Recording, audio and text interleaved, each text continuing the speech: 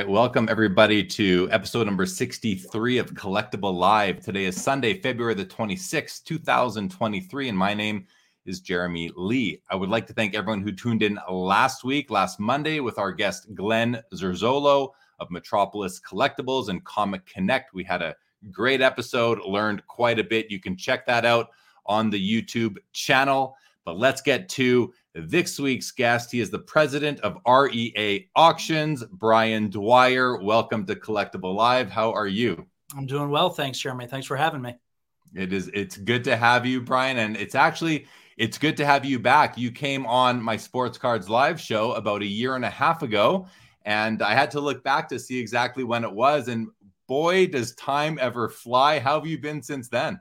I've been good. I've been busy. I got a growing family, a growing business, but I remember that appearance well. I had two T206 Honus Wagners with me, so one of the more fun appearances that I've done. I appreciate that. It was a lot of fun for me too. Anytime you see your guest hold up two Honus Wagner T206 cards, you know that you're doing something right when it comes to sports card and memorabilia content. Well, let's jump in, and I want to start off with this right now. Here we are, February 2023. What are you seeing in the hobby right now, considering how the hobby has gone over the past couple of years? Yeah, so I mean, if you just kind of look back to the last time that you and I spoke together, that was in the height of this booming craze, right? You couldn't trip over somebody that wasn't actively collecting, and people were getting into sports cards and memorabilia for the first time. And so thankfully, we've seen a lot of those people stay. And from where we sit here at REA, we've just concluded two of our monthly auctions to kick off 2023. We're seeing record bids. We're seeing record bidders, new bidders. So we feel like the hobby's in a really good place. Obviously, some people may have left from that boom of 2020 and 2021, but we feel that the people that are here are really passionate. They're here for the right reasons, and they're riding out any of this volatility or market correction that you might have seen over the last year or so. And I agree. That's what I'm seeing too. I want to know if you agree with this. I've said this recently on other shows that I've done, is that I feel like the hobby right now is in a pretty healthy place. Like right now, because of the fact that, we had people come in, some stayed, some left. As you said, the ones that stayed are passionate. But do you feel, does your gut tell you that we're in a good place right now in the hobby? Maybe we're set up for success as we move forward? Absolutely. I agree with that wholeheartedly. I mean, I'm a young guy, but I've kind of seen this movie before to a certain extent. So, I've been in the hobby as a full-time professional since 2007. And so we've seen during that period economic uncertainty and political uncertainty and global, events that people have thought were going to affect prices and affect our hobby, because this material is not essential to life, so to speak. But we've written it all out, and we've seen the hobby come away from all that stronger. And I agree with you, based on what we're seeing here, based on the prices that we're seeing, based on the conversations we're having with clients, and based on, again, that engagement. We're seeing record number of bids, record number of bidders, record number of new registrations. And for us, that all points to a very healthy hobby that maybe has got a couple blips on the radar, but long-term is set up for success, in my opinion. No, that's really good to hear, because I think there's been some fear that I've seen, and it's a narrative you see on social media, and I often attribute it to people who maybe came in at the peak, and they aren't as excited or as optimistic, as bullish on the future of the hobby as people like you and I are, who've been in this thing our whole lives. I say I've always been bullish on the hobby, and I think I always will be, because I just love it so much, and I can't understand how anybody could not be a part of our hobby. It's such a fun place to be, and such a fun thing to focus on and spend our money on and enjoy. So the negative, or some of the negative narrative I've seen, or the pessimism, I believe would come from people who maybe they're not zoomed out. They're taking a more narrow view of, or it's their experience as well. Maybe they bought all their cards in 2021, all their items, and now they're seeing the values have come down. But I think in addition to people like that, a lot of those people stayed in the hobby. And that's, I think, the biggest reason why I feel like we are in such a good spot, and cards have come back down to earth in a lot of cases, are more affordable. I think all these things do contribute to setting us up for that and us being the greater hobby for success as we move forward. Make sense?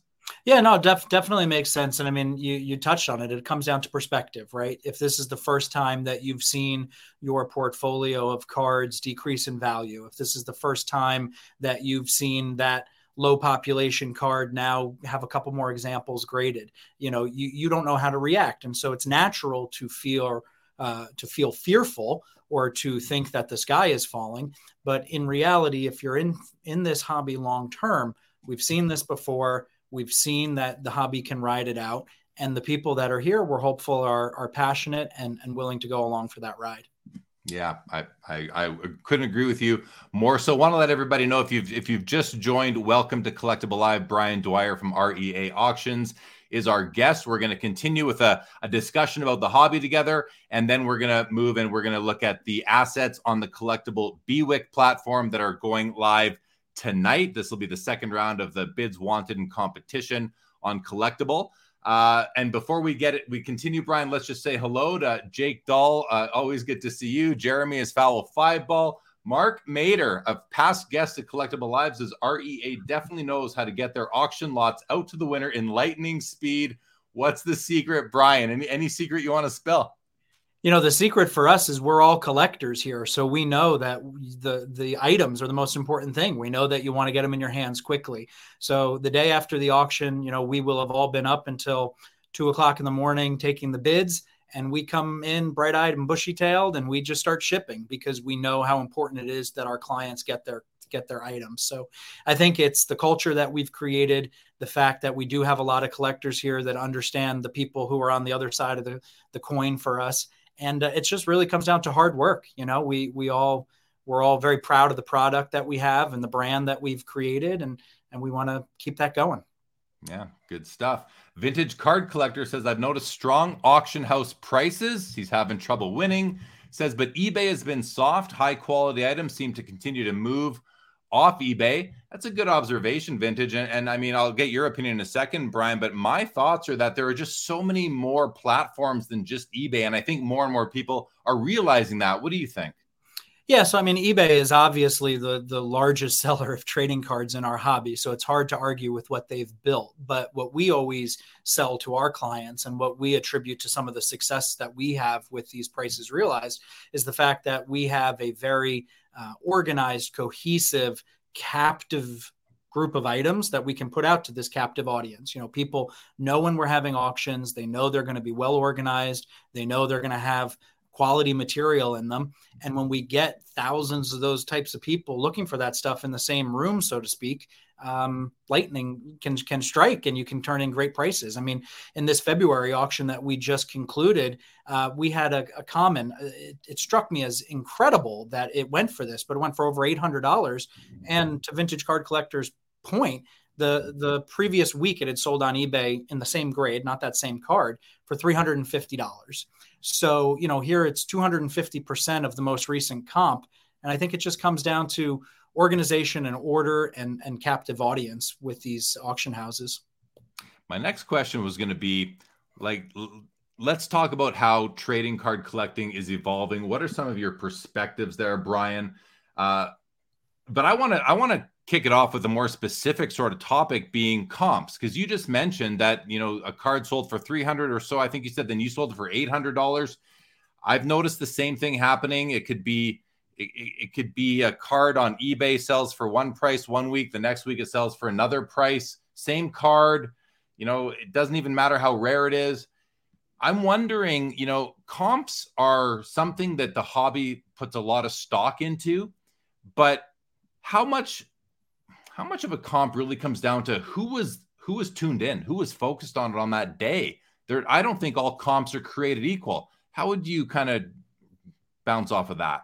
No, I agree. I mean, I tell people frequently when they cite a price, good, bad, or indifferent, I tell people that the data is just one part of the equation, right? So you have these numbers in front of you, but it's up to you to interpret it. Was the scan high quality? Was the venue well known? Was it timed properly? Was it described properly? So, you can have instances where a card sells in a less trafficked venue or sells on eBay in the middle of the night, and naturally it's just going to get a lower price than if it sells in an auction house like REA with this big scan and this great title and advertised properly into a large group of potential bidders. So comps are important. I know a lot of people live and die by them, but I think a very important part of comps is being able to interpret that data and understanding that maybe the price is more than what you're seeing as a last price, but maybe there's a very good reason for it. So interpreting the data is very important. Yeah, that's really well said. Great point you made there.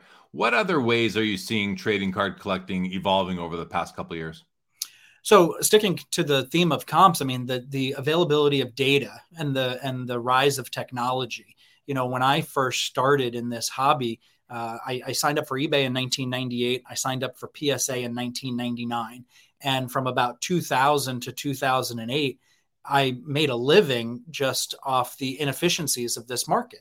There was not widespread archived price data. There was not historical pricing like we have available today with either PSA's APR pricing or vintage card prices. And, I honed in on a specific segment of the hobby, and I was keeping track of historical prices on notepads and trying to, learn and get an edge up on the market. And that worked well for me. But what we've seen in the last several years is that playing field has leveled. And you have companies that are aggregating these prices and aggregating the data and making it available. And, it may seem based on the story that I was just telling that I'm not a fan of that, but I'm actually a huge fan of that because it's brought more people into our hobby and it's given people greater confidence to bid and to participate because they have all this data at their fingertips. And so technology and the availability of data is probably the greatest change that I've seen in the last couple of years. And it's what I think will continue to grow. And I think it's what will continue to grow the hobby. You mentioned earlier the number of platforms. It seems like there's a lot of opportunities to buy sports cards and memorabilia. And that is the case. You have standalone auction platforms like REA. You obviously have the global eBay network. And then you have social media, Instagram and Facebook and Twitter. I'm hearing about card deals of not insignificant sizes being done on social media. So that's exciting too, because it's branching out our reach and, worldwide audience. And that's very exciting. And that's something that I think will continue to grow as well. Do you feel that we have too many platforms, too many auction houses?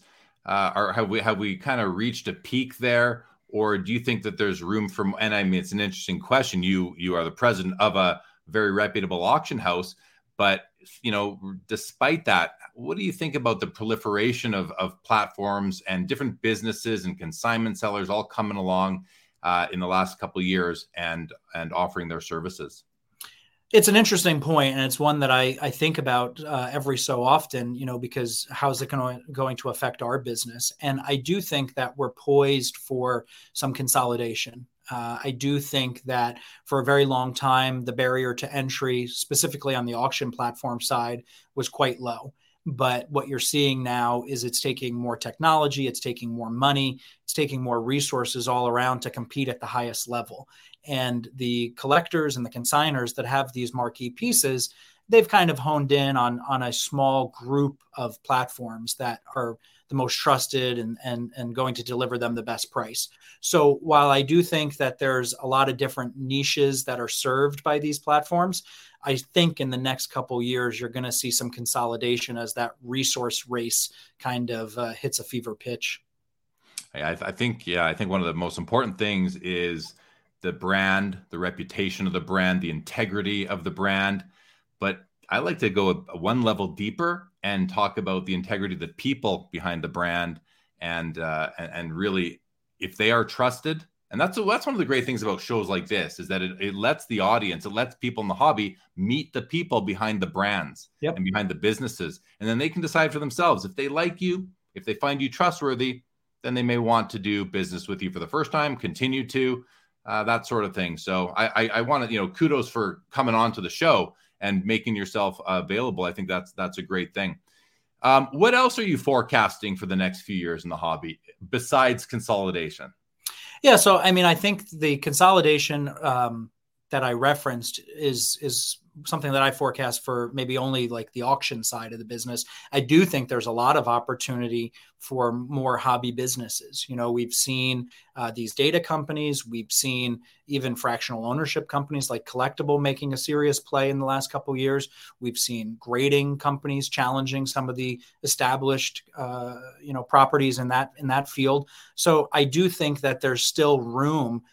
Even though everywhere you look, there's a new hobby business, I do think there's still room in some of these sectors. On the market side, I think that there's some of these collectibles that are still in the very early stages of their growth cycle. We deal with sports cards and memorabilia, but there's elements of the memorabilia part of this industry that I think are still largely untapped. You have original photography, you have tickets, you have game used memorabilia. These are parts of the hobby that I think are poised for more education, more learning, and more exposure to maybe some of the people that have cut their teeth on the trading card side of the business. And that will be very fun to watch. And I'm excited to see both the prices that are realized and kind of what comes out of the woodwork, because oftentimes it takes really significant prices to induce people to sell.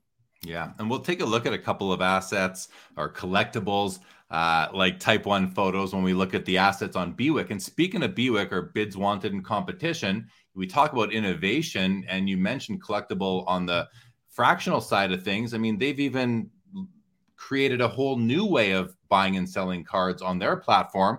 And I think that's pretty cool, because back, until pretty recently, it was simply eBay, traditional auction houses, and card shows and card shops. And now there are all these, several new methods upon which you can create liquidity, you can offer cards, buy cards, and just get involved in the hobby. So I want to ask you this. Speaking of new ways to buy and sell cards, Fanatics recently announced that they were going to make a move into the live shopping space. What are your thoughts on that? Yeah, just in general. Well, I mean, I think it's hard to bet against Fanatics, right? They have a significant track record behind them. They've been growing exponentially from their earliest days, and even to just when they entered this hobby with the acquisition of Topps probably not even 2 years ago. So I'll be interested to see what they roll out. I think, a company like Whatnot is probably the leader in the live shopping experience right now in our industry. But, Fanatics could be a behemoth if they want to. And I'll be curious to see how it's embraced. Frankly, for someone like me, I have no experience in the live shopping realm. It's interesting and it's intriguing, and I'm keeping an eye on it, because if that's a way that REA could, better serve its clients or add to its suite of services, then I want to be aware of it. But I think it'll be fun to watch, and it'll be interesting to see if it sticks, because this is a hobby of precedent, and this is a hobby of tradition, and this is a hobby of sometimes resisting change. And so it'll be interesting to see if we can get, behind something like live shopping.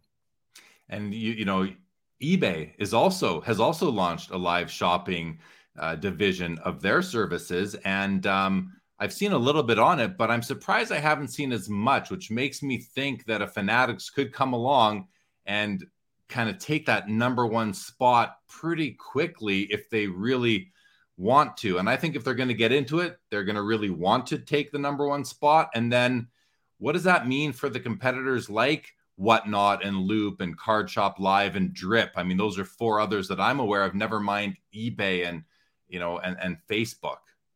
Yeah, so it just kind of goes back to the point we were talking about with the auction house platform. So, there may be opportunities for some of those other companies to serve niches that are not served by Fanatics, or to shine a light on areas and segments of the industry that are not highlighted by Fanatics. So I don't know that Fanatics is going to come in and push everybody out on day one, but I think they're obviously a serious business. They're well capitalized. Whatnot has significant money behind them. So, it'll be interesting to see. I imagine these were the same conversations they were having about online auctions in the 80s and 90s, and look where we are today. So it'll be fun to watch. Yeah, I agree with you. It will be. Let's go to some comments. Hockey Cards Up welcome to the show. Lindsay Whited says, what do you think? Kind of off topic, but that's okay. Lindsay says, what do you think of 1996 metal hockey set and inserts, including superpowers? They predate PMGs and look pretty amazing. Well, I brought this comment on, number one, because Lindsay put it in there, but also because I originally picked up like 6 of those exact cards at the Burbank Card Show, Lindsay. So what do I think of them? I absolutely love them, and I think they are flying under the radar. These are all superpowers. So, thanks for the comment. I love the cards. Irish Heart says, what's your thoughts on cards being sold on Instagram? Any comments there, Brian?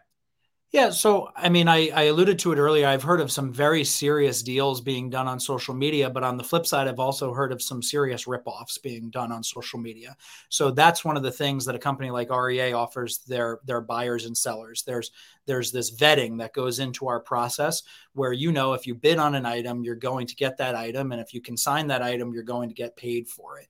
And social media, to this point, there's not that policing, there's not that sense of security, and there's not that vetting of both sides. So I always tell people, exercise caution. If it's too good to be true, stop and pause and do your research. But I'm all for it. I think, transactions wherever they happen are good for the hobby and get people involved. They've just got to be done safely. Yeah, that's really good advice right there. Right now, it is self-regulated, self-policed. And there are scammer pages that you can look up and see who's been called out already. But just be very, very careful. Bobby Burrell, good evening. Looking forward to having you for the conversation. Vintage Card Collector wants to know, have you seen an increase in non-paying winners? What % of non-payers is typical for your auctions? So going back to what I was just saying about the buyer and seller vetting, we have been very fortunate that we have an over 99% collection rate. There are certain auctions, more often than not, that we have a 100% collection rate. So we've been very fortunate that we've done our homework, we've vetted our buyers. That gives the sellers confidence that when they consign with REA, they're going to get paid. So no, with us, we have not seen an increase in non-paying winners. We sold something in the neighborhood of 35,000 items last year. We had fewer than 10 not paid for in the entire year. And I mean, in that case, it could be that the bidder literally passed away in between buying and having to pay. Like that could happen. That's a true story. Frankly, it happened in our January auction. Unfortunately, the gentleman passed away the night of the auction closing. So yeah, sometimes it's a very legitimate, unfortunate reason. But for us, we've got a really strong buyer pool. We feel really good about what we're offering our sellers. Well, my condolences go to that family. Yeah. Jeff Hart. Good evening, Jeff, and good to see you here as always. Bobby Burrell says the auction house industry historically represented preeminent memorabilia. Do you find the more recent influx of high-end sports cards going forward in dominance?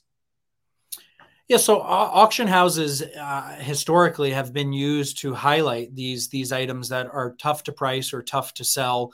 And I do see that going forward. I mean, I think that, I have an example right here on my desk. I love a good show and tell, right? So this is a PSA 9 1955 Topps Clemente rookie. This is a card that last sold for over $1 million. This is a card that you can't really sell on Instagram. You might feel nervous about putting out yourself on eBay. So you come to an auction house and you let them put it in their catalog and present it to their high net worth clients and do a really good job of exposure, getting you with the exposure and the publicity and getting the price. And so I do see that continuing because for a lot of people, they don't know how to market a card. And when they bought it, they bought it from an auction house, most likely. So auction houses have a very real and very important role. And I do see that continuing. Great. Yeah. Well, Jake Dahl says, awesome Clemente, which I must agree with. Bobby Burrell says, guess I set you up, Brian. And we're going to continue to set him up in a moment here. And Lindsay, you are welcome, says big hockey collector. Hope to see hockey cards get more love. So Brian, let's ask you this then. What are some of the most unique cards that you've had kind of go through your hands, through your collection over the last little while? I'm very fortunate in that I tell people I have the best collection in the world several times a year. A typical REA auction has 3,000 to 3,500 lots that does $15-20 million sometimes. And so I've been with REA for going on 11 years now. We've sold 10 T206 Honus Wagners. We've sold 6 Baltimore News Ruths. We've sold 3 of the 8 known Joe Doyle rarities from the T206 set. So, I mean, we've sold some very impressive items. We sold a 52 Mantle that was once owned by Mickey Mantle. I mean, how cool is that? So, those are the very well known and the very high dollar cards that we've sold. But we've also sold some stuff that's just so rare you don't even know it exists. Whether it's rare Cuban cards. We sold an Oscar Charleston rookie last year for over $130,000 that I had never seen in person before. We just took in a big hockey collection that we're going to be breaking down starting in this spring auction. I hadn't seen some of those very obscure 1910s and 20s and 30s team issues, hundreds of beehive cabinets, premium photos. So every day is an adventure here, which I love. And sometimes the cool cards or the exciting and interesting cards are not necessarily the most valuable. But we're lucky. We see a lot of really cool stuff. Well, speaking of valuable cards, Vintage Card Collector wants to know, does having a few very high-end items, say 500K plus, in an auction bring more bidders and raise overall visibility and prices throughout the other items as well? Yeah. So, I mean, for us, we have cards that will sell for $100. We have cards that will sell for $1 million. In my opinion, what having these high-end cards does for an auction house like REA and others is bring in a clientele that has the ability to purchase absolutely anything in the auction. So if you come to the auction intent on winning that Clemente card, but you're the underbidder because there can only be one winner, you theoretically have $900,000 or $1 million in your pocket that you can spend in that auction. And so for us, we like having these really high-end items. We like bringing in a high net worth crowd that can come in and can sprinkle their bids all around the auction. And we've seen that really work out well. We've seen people come in to bid on Wagners and stay to build T206 sets and win $50 commons from us. But you always get excited when you have a big $500,000 or $1 million, or in the case of the Wagner that we sold when you and I last spoke, $6.6 million card. Well, I know whenever I'm shopping on any particular auction platform, if there's one item that I really want, I am prone to maybe adding a couple more to the basket because it just seems convenient. You maybe save a bit on shipping and you're already sending them some money. So why not just send a little bit more? And I'm not saying I recommend that, but we do. Yeah, you do for sure. But it's just how I've operated in the past. So what's up, Baz? Good to see you. Bobby Burrell says, who doesn't want to wake up to a treasure hunt? Exactly. Jake Dahl says, has REA ever sold a Babe Ruth or Ty Cobb game-used jersey? We have not sold a Babe Ruth or a Ty Cobb game-used jersey. No, we have sold a number of Babe Ruth bats. We've sold a number of Ty Cobb autographs, including we've got some great Ty Cobb signed letters and single sign ball coming up in our spring auction. But Babe Ruth bats about as close to a jersey as we've come. Very cool. Anything else you'd like to chat about? Anything else on your mind, hobby-wise, auction-wise, before we do dive in? And we've got 30 assets in the collectible bids wanted in competition offering this month. And I mean, Brian, there's some phenomenal pieces in here, stuff that I'm sure you're very aware of and have knowledge on. I can't wait to get your opinions on some of these things. But before we do that, anything else that you'd like to touch on? Well, I don't want to leave my other show and tell pieces on the cutting room floor. So I'll flash a couple for them, for you and for your viewers. So these are all spring auction highlights. We have a 1932 U.S. Caramel Babe Ruth graded an 8, the highest grade I've seen in a very long time, a 7 nearly sold for $100,000 recently. We have a 49 Bowman Jackie Robinson and a 9, one of my favorite cards all time. I just love how simple it is, but how powerful that image is. Obviously, a very significant card and significant set. Going back to the Clemente, we have the 2 key rookies in 9 from this set. So Koufax in a 9 and Clemente in a 9. Those will both be in the spring auction. And then the last piece, I was talking about items and segments of the hobby that I think might be poised for some growth. This is the original photo used for the Toleteros Josh Gibson rookie card. So this dates to 1950. The rookie card itself is very scarce, but this is the only example of this type 1 photo we've ever seen.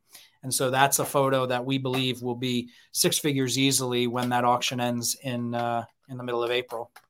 Oh, that's awesome. And for anybody who's if you're watching and you have never received the REA auction catalog, I have to tell you, it is to me, it's the best catalog going. I absolutely love receiving it when I do. Several, whatever it is, 3 or 4 or 5 times a year, Brian. You guys put a lot of work into it. And I think we touched on it when you were on with me about a year and a half ago, that even the expense that you incur to put out that catalog must be vast, because it is literally like you're putting out a serious publication. How often do you hold your auctions now? So we have 3 catalog auctions every year that we have them in April, August, and December. And then we have 7 of those monthly non-catalog auctions that I was alluding to earlier. But yeah, to your point, I mean, we spend hundreds of thousands of dollars every year on producing these catalogs. The last one we put out was nearly 700 pages. They're all full color. Every item's pictured in there. A lot of the items have descriptions. And we think it's our greatest marketing tool. But what we have found is that it's highly educational for people too, because you have really serious, collectors have been doing this 30, 40, 50 years. And then you have novices, people that are coming into the hobby for the first time, like we were talking about. And this is an instant opportunity for them to see stuff they've never seen and learn about it. So we give them away for free. Anybody that's watching is welcome to go to our website, robertedwardauctions.com, and request one, and drop Sports Card Live in there as your reference, and we'll get it right out to you. Oh, cool. Thank you for that. Okay, couple of questions before we get into the BWIC stuff.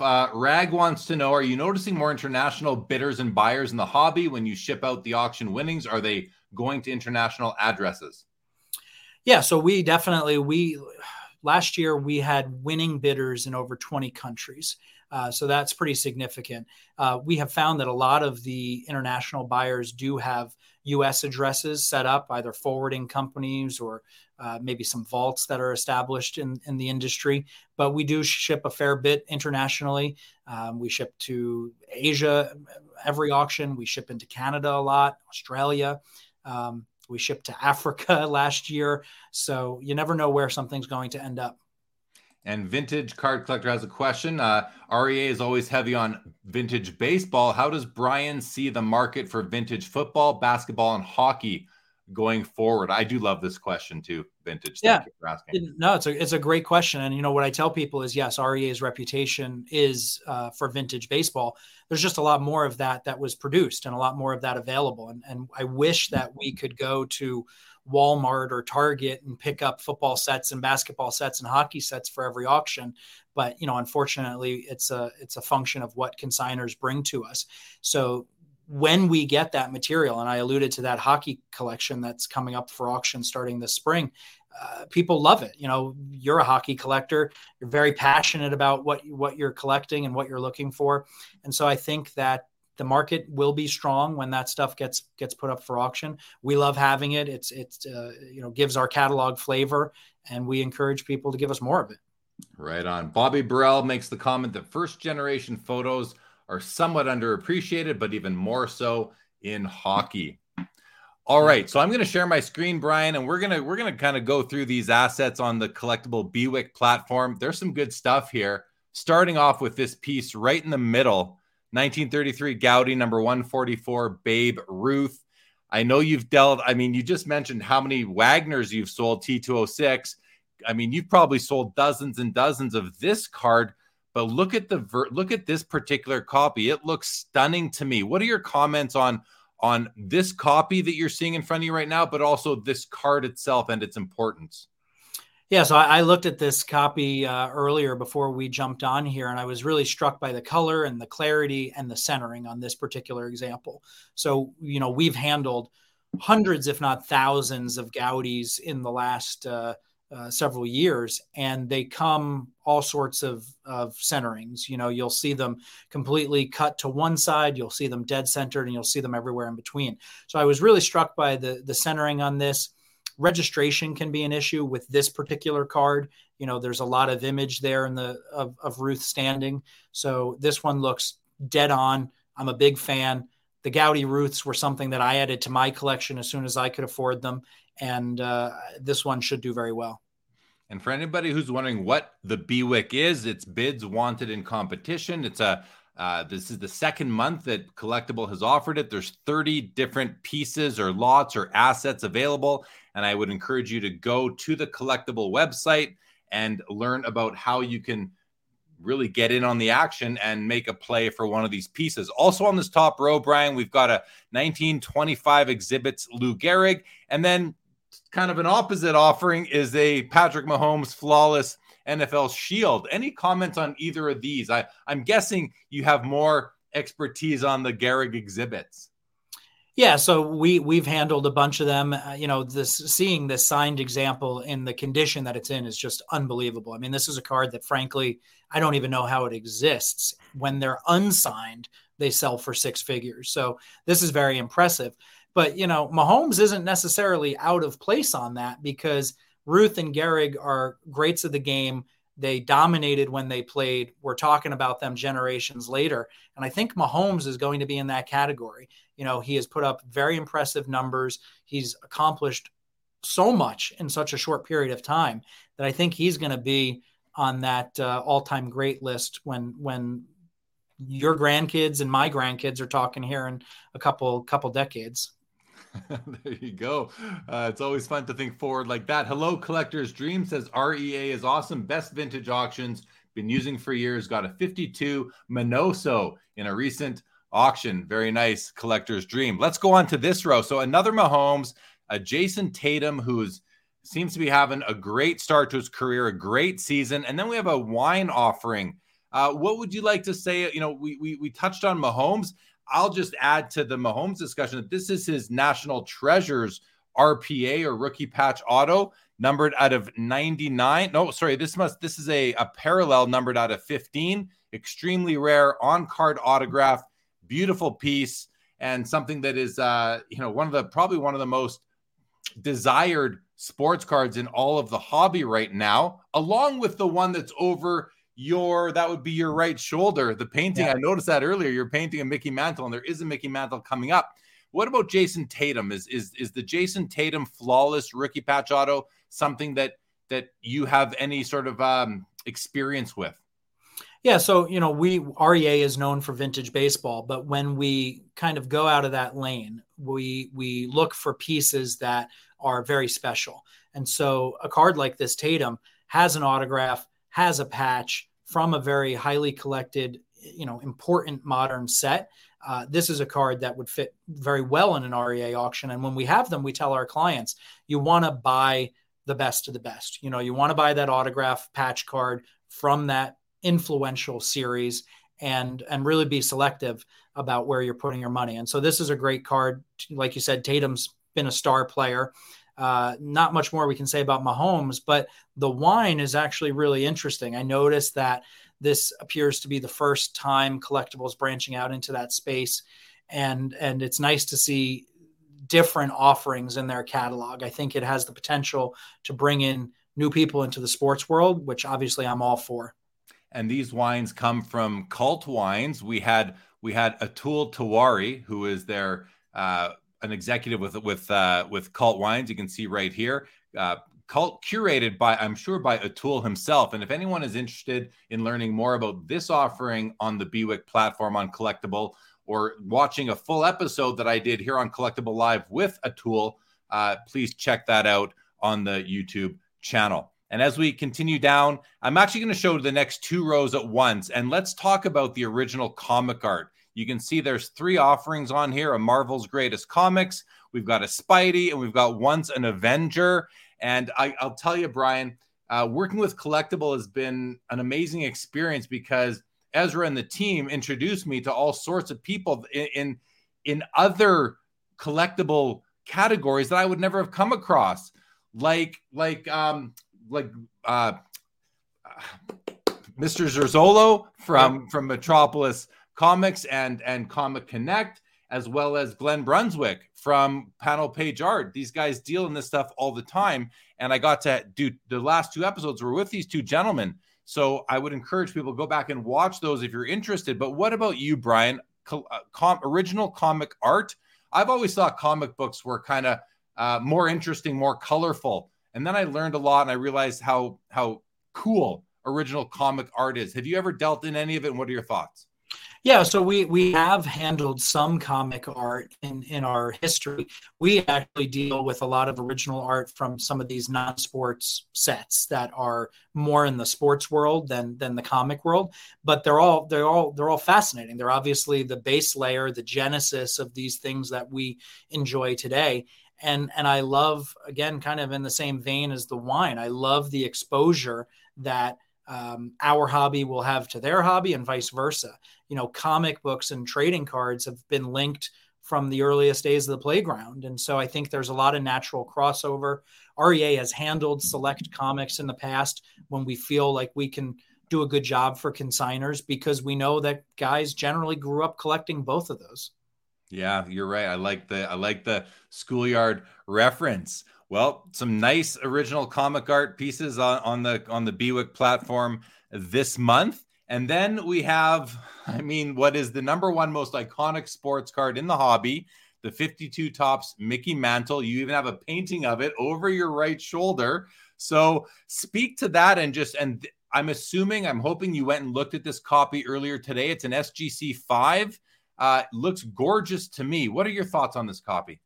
It's a great looking example. It's got tremendous color. Again, like I was talking about on the Ruth, these are cards that in and of themselves are not particularly rare, but it's rare to find really strong copies for the grade. And so that's what I think people will hone in on both of these assets, is the fact that they present really nicely for the grade. 52 Mantle, that's a card that means a lot to me personally, means a lot to the hobby. I remember going to my first national in 2003 and seeing one in person for the first time. And now I have one behind me every day. So you cannot go wrong with a 52 Mantle. Well, we have that in common. I also have a painting of a 52 Topps Mickey Mantle that hangs in my rec room just behind that wall right there. So I love the card as well. I've never owned one myself. I do have his 51 Bowman rookie card, but I've never had a copy of the 52 Topps. And to say I covet one would be an understatement. You're going to have about 5 chances in the REA spring auction. So, all right. Well, if there's one in low enough grade that looks nice, I'll definitely be taking a close look. Tickets, signed tickets. Here's a collection of 1958 World Cup signed tickets. Looks like they're signed by Pelé. It looks like each of them are signed by Pelé. Your thoughts on tickets in general, and maybe just how unique it is to be able to have the opportunity to own a collection like this? So I was really struck by this when I was perusing the catalog earlier, because I mentioned ticket collecting as being in the very early stages, in my opinion, like the early innings of this game. And, I think about myself personally, I never really kept my tickets. I went to a lot of concerts. I went to a lot of sporting events, and I always looked at the tickets as just the means to the end, right? Got me in the door, and then whatever happened to that ticket was an afterthought. And I don't think I'm alone in that take, which contributes to the scarcity of a lot of these tickets, specifically these older tickets. And we're breaking down a collection of over 10,000 baseball tickets right now, and it blows my mind that some of these exist. So to see these World Cup tickets that were kept for 65 years, and then someone had the forethought to get perhaps one of the most famous, influential sports figures of all time to sign them. The tickets themselves shouldn't exist. The signed group shouldn't exist. I was blown away by this group. Very nice. Very nice. Yeah, that's that high praise from you on this collection, and really, really shines light on just how important that collection is.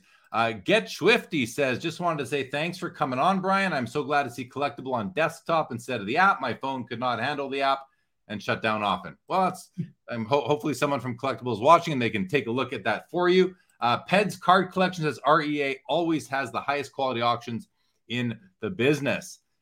Very nice comment from you. Peds card collection. All right, let's go. Let's talk about these two cards right here, Brian. I'm a kid of the 80s. I grew up in the 80s. WWF, the AWA before that, and then the WWF. I think they call it the WWE now, which is something I was kind of wasn't following it at that point. But right in front of us here are the two superstars of wrestling that I remember the most from when I was a kid in the 80s, Hulk Hogan, Andre the Giant. These are both in BGS 9.5 holders. These cards, too, I feel, Brian, like could have gone to the National in the mid-2000s, 2003, 4, 5, 6, and found this whole set wrapped in cellophane for $50. That is no longer the case. Am I wrong? Am I remembering that incorrectly? Talk a bit about how these two cards have gone from maybe, something that you would just overlook to being major pieces in the hobby. Yeah, so you're 100% right. I mean, these were an afterthought for the longest period of time, but it goes back to what we were talking about earlier. The ubiquity of social media, the availability of data, the availability of people being able to say, look how rare these are in high grade, look how undervalued these are compared to the population, and that shines a light on areas of our hobby like these cards. I was never a wrestling fan myself, but 2 years ago, someone who did exactly what you said, bought the original wrapped set, came into our office and said he wanted to get the whole set graded. And he let me open the set at our conference room table. We filmed it, and we put every card in a card saver, and we were going to send them off to PSA for grading. And we got a lot of 6s and 7s. And this was a set that was in the original wrapping, but quality control was poor. The corners were bashed in on some of the cards.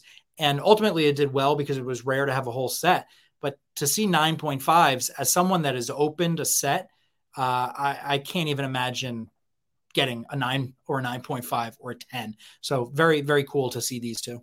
And you said quality control wasn't exactly top of mind when these were produced back then, centering being a big problem right out of the gate. And these two from this angle look to be beautifully centered.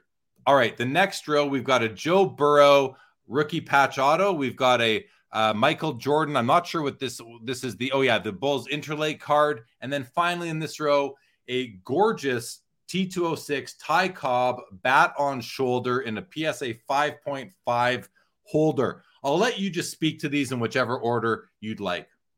Well, I'll just go left to right. So, I mean, Burrow, I think, is going to be in that conversation with Mahomes. Obviously Mahomes has the advantage when it comes to Super Bowls, but Burrow's been in the conversation in all the years that he's been in the league. So I think I'm very excited to see what he'll do going forward. And I think patch and auto and significant set in high grade is that combination that I would advise people to consider. The Interlake Jordan, I mean, that's a big card for people that don't realize what you're looking at. That's like 5x7, 6x9.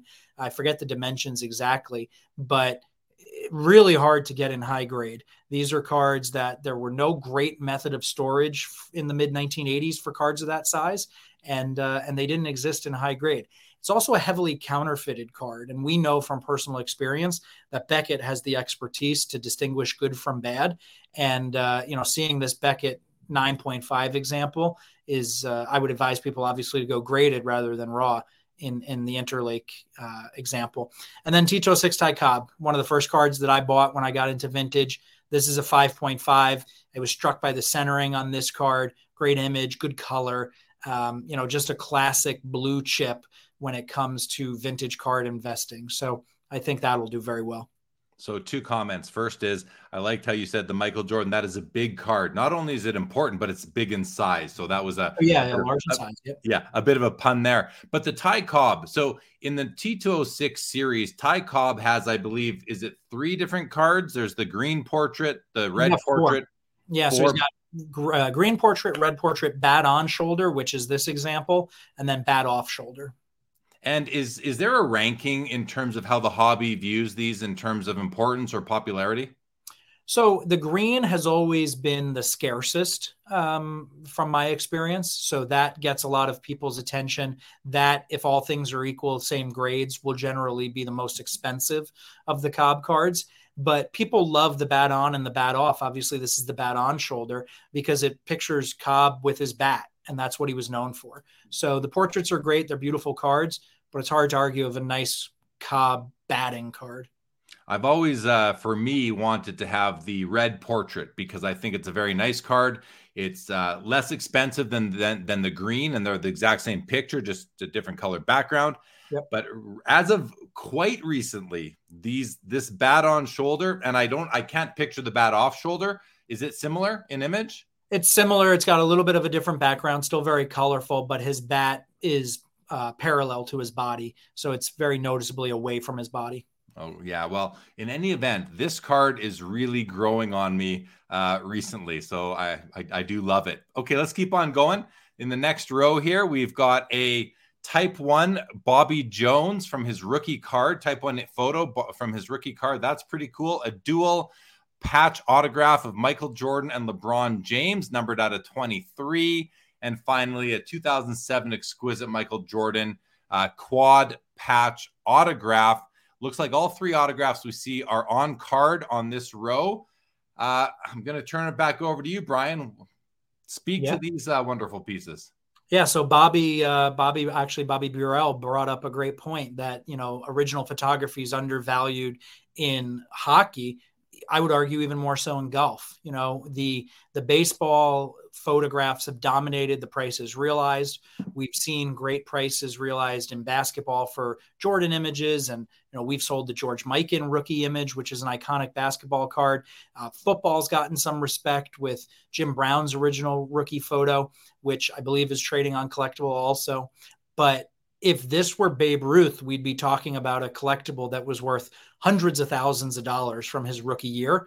And we're talking about Bobby Jones at a much more affordable level. So again, I think photography is in its infancy in this hobby. I think this is it's a very compelling image. It's significant. It's early. I'm excited to see what this would do. The two basketball cards, again, two greats of the game, high grade, good combination, on-card autos, preferred to some of the sticker autos that we're seeing today. So hard to go wrong with either of those. Yeah, you mentioned that you've sold the George Mikan rookie card photo, and I think we talked about that when you were on with me back a year and a half ago. And if I recall, we mentioned how in the image you can see the people standing and watching, and it seemed like there weren't even stands. It was almost as if it was in a gymnasium, and you saw some men and some women in the background. Whereas the rookie card, I believe it's a 48 Bowman Mikan rookie card. There's the stands, the background, it's all kind of blacked out or painted out by the blue background. But what a cool piece. Yeah, no, and that's the beauty of these images, right? You see the image as it happened, and you see things that you don't see on the cards. The card manufacturers, they wanted to highlight Mikan dribbling down the court. They didn't want you to see the spectators, but you get that wider lens on the original photograph, and it just makes a very interesting and cool companion to the original card. Yeah, I was going to say companion piece there if you did not. And the final two on this page, we've got 10 more on the next. Two baseball cards. This is right up your alley. You've got a 1954 Topps Hank Aaron in a PSA 8 holder. And then you got a 56 Topps Sandy Koufax, the grayback version in PSA 9. Brian, I love the Hank Aaron rookie. I mentioned I have my 52 Topps mantle painting over there. I also have the 54 Topps Hank Aaron hanging right beside it. Speak to just the popularity of the Hank Aaron rookie, and then maybe shed some light on what grayback means in terms of the 56. Yeah, so the Aaron again is on that iconic list of all-time baseball cards. I was struck by the centering and the color on this example, and again, we've handled hundreds of Hank Aaron rookie cards in the last several years. You see registration issues and you see print quality issues. So it's not uncommon to see a print line, a big, large, distracting print line go through a Hank Aaron card. And so this one's free of all those issues, which I thought was really sweet. The Koufax card, grayback, refers to the first 180 cards in that set are available in white and grayback. And so white's a little tougher, but when you're talking about the grade of 9, it's virtually impossible to get these cards in that high grade. I mean, we've submitted tens of thousands of cards, mostly vintage, can count the nines on Hall of Famers that we've gotten. So this is it's a great card. Two wonderful offerings here, and I'm not sure what the fair market value is, or what any of these items on the BWIC platform on Collectible are going to fetch in this February offering, which I believe will run into March, which is right around the corner. These do go live literally in 5 minutes. So anyone who's joined recently, this is the Collectible BWIC platform, Bids Wanted in Competition, and I recommend you go to the website to learn how you can get involved if you're interested in acquiring any of these pieces. But when I say, I'm not sure what any of these are really going to fetch, this seems to me like it's a great item, but it might not break the bank in a PSA. What is your kind of range for what a card like this is worth? So this is going to go for tens of thousands of dollars. Like we've sold nines for hundreds of thousands of dollars. You can get into a 1 or a 1.5 for $1,000, $1,500, $2,000. I mean, this card might settle in the $35,000, $40,000, $45,000 range, maybe a little bit more because it's a nice looking example. Great. Well, thanks for that. Thanks for that insight. And yeah, it's still a lot of money, but we're not talking hundreds of thousands at that point. Continuing on, another 56 grayback, Sandy Koufax. We've also got the what is one of my favorite types of cards, the Essential Credentials, Tom Brady in the BGS 9 holder. But this is the numbered version out of 25, so extremely rare, extremely desirable. And then a set of Dragon Ball Super something, I forget what that's called, but a complete set of BGS 10 Black Label. Now, I don't know how much you do in the trading card game category, Brian, but I'm sure knowing how grading works, a set of black labels, that's got to be tough to get. This is probably going to do very well if the right buyer comes along. But please speak to these items for a moment.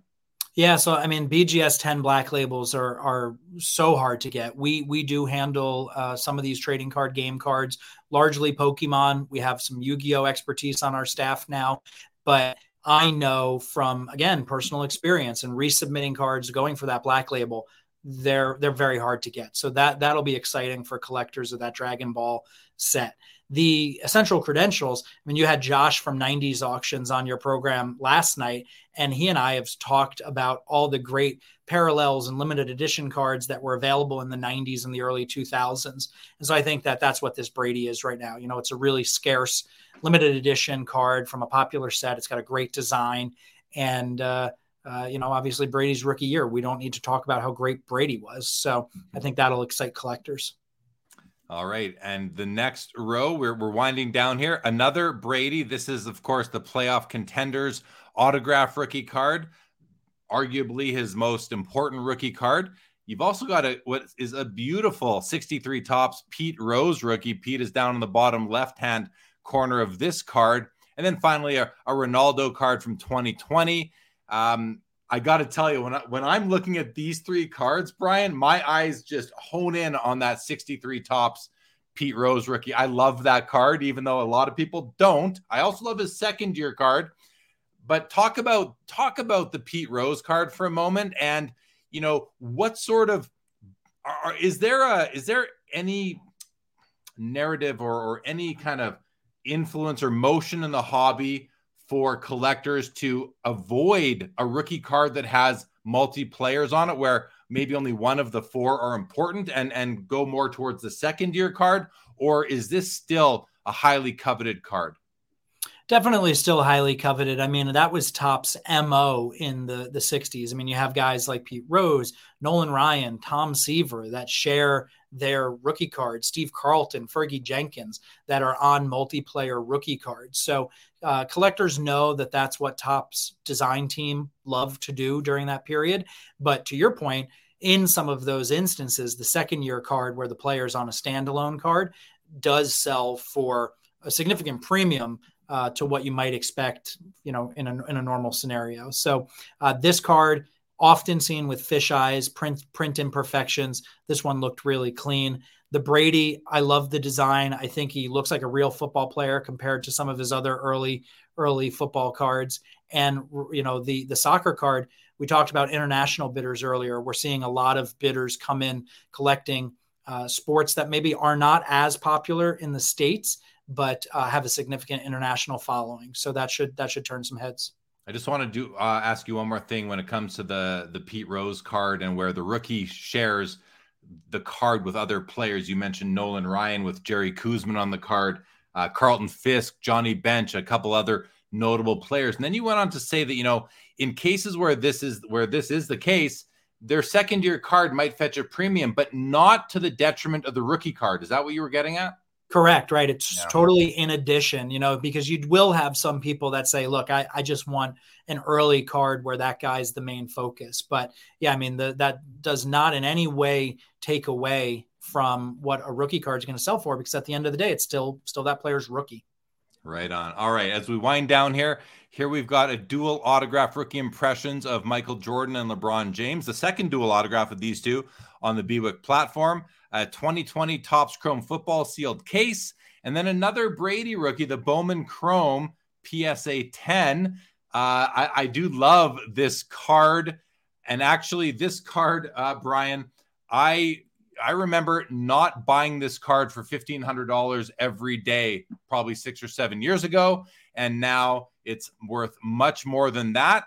I think we've kind of covered off LeBron and Michael Jordan already, but thoughts on either an unopened case and your feelings when it comes to unopened product. And even if you want to say anything about the Bowman Chrome Tom Brady. Yeah, so I mean, I remember when the Bowman Chrome Tom Brady was priced like you alluded to. I actually own this card in my collection. I got into it for a little bit more than $1,500, but luckily less than where it sits today. I think it's a great card. I liked the design. The unopened is really compelling. I mean, I think that's a segment of our hobby that has grown considerably.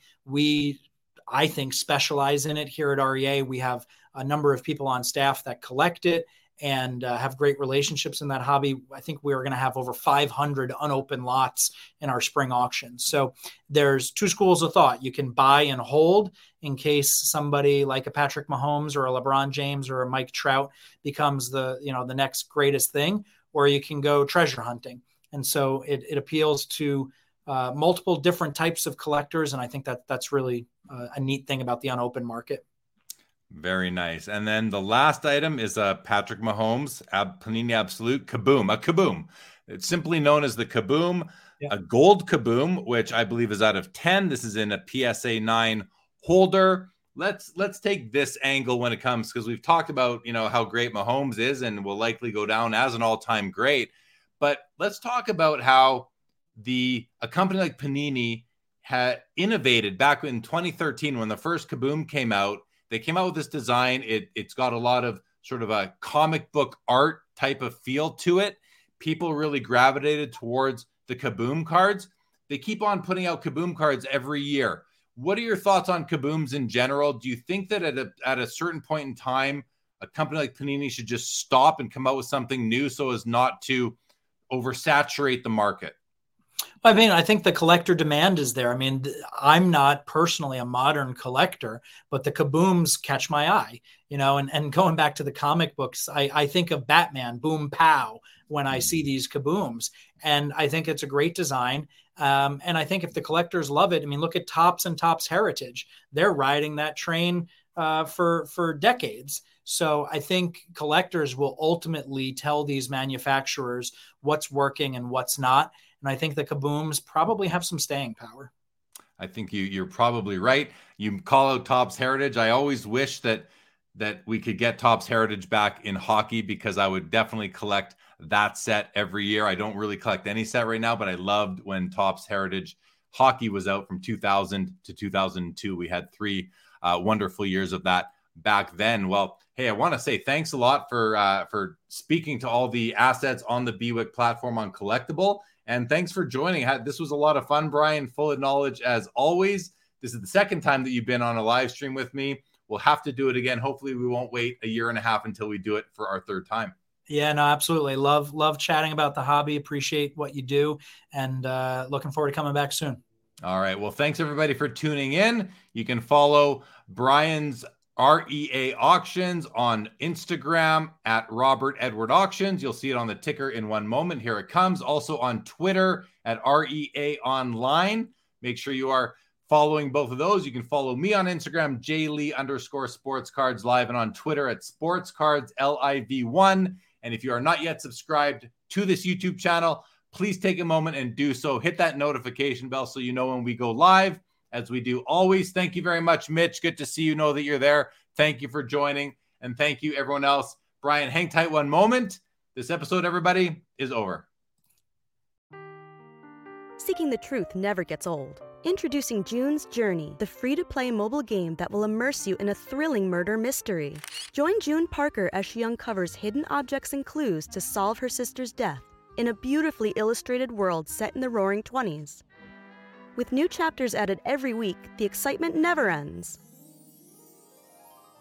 Download June's Journey now on your Android or iOS device, or play on PC through Facebook Games.